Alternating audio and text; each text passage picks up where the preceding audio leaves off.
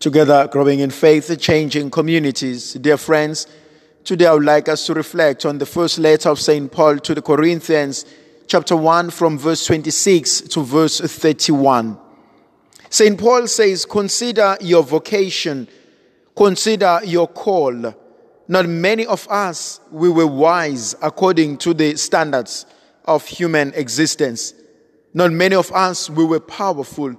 Not many of us, we are of noble birth.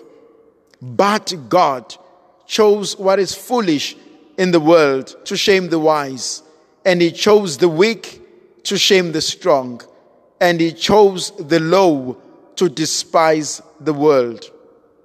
Those are powerful words where Paul says, let us consider our own vocation. Let us consider our own calling. Let us consider our own lives.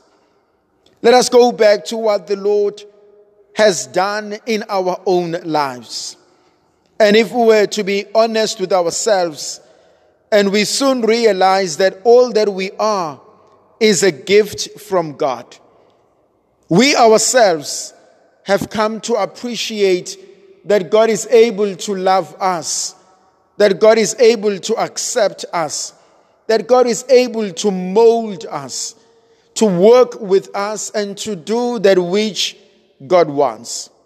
And sometimes I sit and I wonder, and I ask myself, as probably some of you will do, what is it that God saw in us?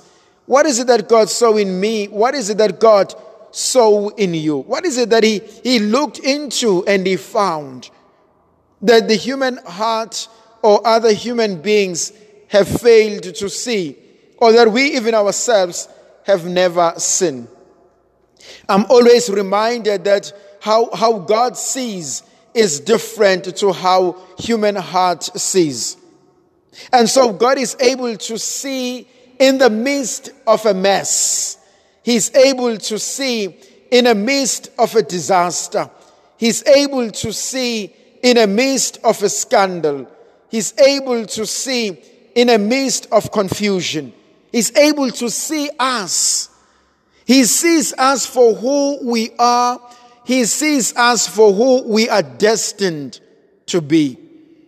St. Paul says to the church, as he says it to us, he says, you need to consider your own vocation. You need to consider your own calling. Recently, I was listening or reading something which I think was quite absolutely powerful.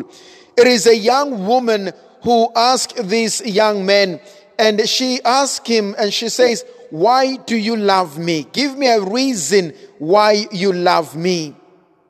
And this young man looks at this beautiful woman and he says to her, "I do not have a reason why I love you."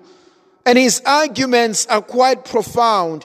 He says, if I had a reason why I love you, what will happen when those reasons stop to exist?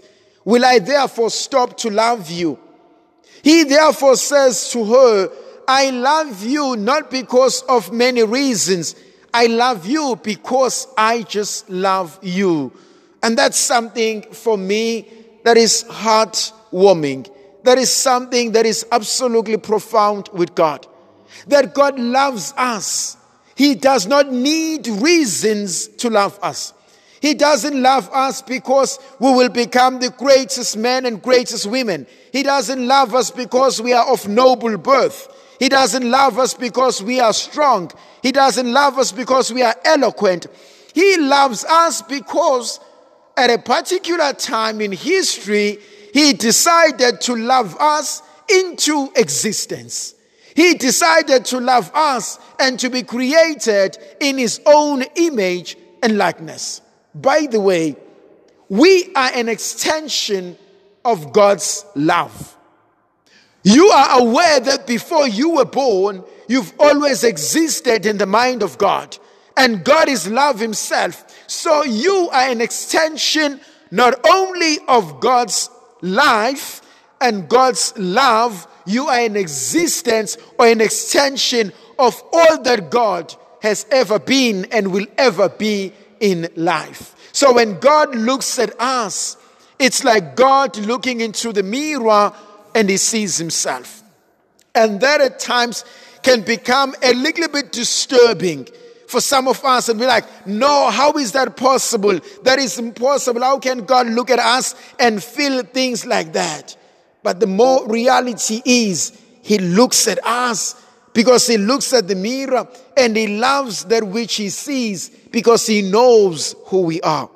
And today he reminds us, he says, you must never, ever, ever find a reason to boast. You must never, ever find a reason to brag. Because I don't care about your wisdom. I don't care about your noble birth. I do not care about your weakness or your strength or your lowness. I don't care about all those things. All that I care about is that you are mine and that you belong to me. You belong to me just as I belong to you. That's what God is reminding of us today. The other reality that I also think is absolutely powerful and beautiful, it's how the Lord is able to choose the low, the weak, in order to do something with them. You know, I sometimes think that God goes to a scrapyard and he picks up a car that has been thrown away. Life has thrown us away in many ways, and God picks that up and he says, there's still something absolutely beautiful. I recently read something absolutely powerful. It was a father who had one of the most beautiful, ancient, antique cars.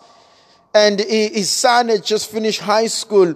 And so he says to him, well, I've got this for you as a gift. But before I give it to you as a gift, would you take it for a run? And I want you to go to that used cars shop and ask them to evaluate it for you. And so the young man goes there. And when he gets there, he says, can you give me an evaluation of this car? This is one of the oldest cars, by the way. They're one of collector's items. And when they looked at it, they said, wow, this car is used and it's not in good condition. And we'll probably pay you $1,000 for it. And so he comes back and he tells his dad. And his dad says, well, okay, that's fine. Why don't you go down to the pawn shop just down the road? And he goes downtown and to the pawn shop. And the person looks at the car and says, well, there's nothing much that I can pay you. Maybe I can pay you at least $100. And he goes back and he tells his dad and he says to him, well, they said they will pay us $100. And then the father says, well, before we finish the day, why don't you take it just up the road? You see, there's that club there. And they go to the club.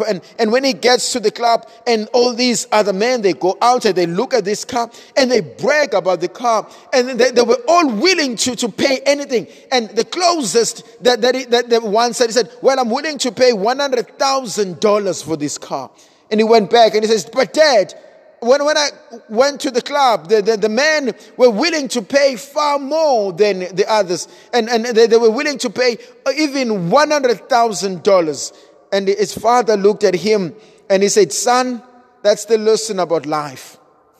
He said, you will go to some people, and when you go to those people, they will think you're worth $1,000. Others will think you're worth $100. But you mustn't worry about those because they know nothing about you. Just as the second-hand car or the used car and the pawn cars, they know nothing about the value of those cars. Only when you went to the club. When those people looked at that car and they knew how much it worth. That's how they knew. And so too in life, when people don't see your worth, when people don't celebrate your worth, when people don't see who God has been in you, in your life, he says, don't worry about that. Just realize that you're in the wrong company. You're in the wrong company that doesn't value you. You're in the wrong company that doesn't appreciate you. You're in the wrong company that does not see your worth. Go to God. In God, you're worth more than $100,000. In God, you're worth more than anything that money can buy in the world. That's who we are in God. And St. Paul reminds us of that. He says we have no need to boast. We have no need to think we are far more better than anyone else. He says because we have the source of our lives in Christ. It is Christ who gives us life. It is Christ who gives us a purpose for our existence. It is Christ who gives us a reason why we continue to do that which we do.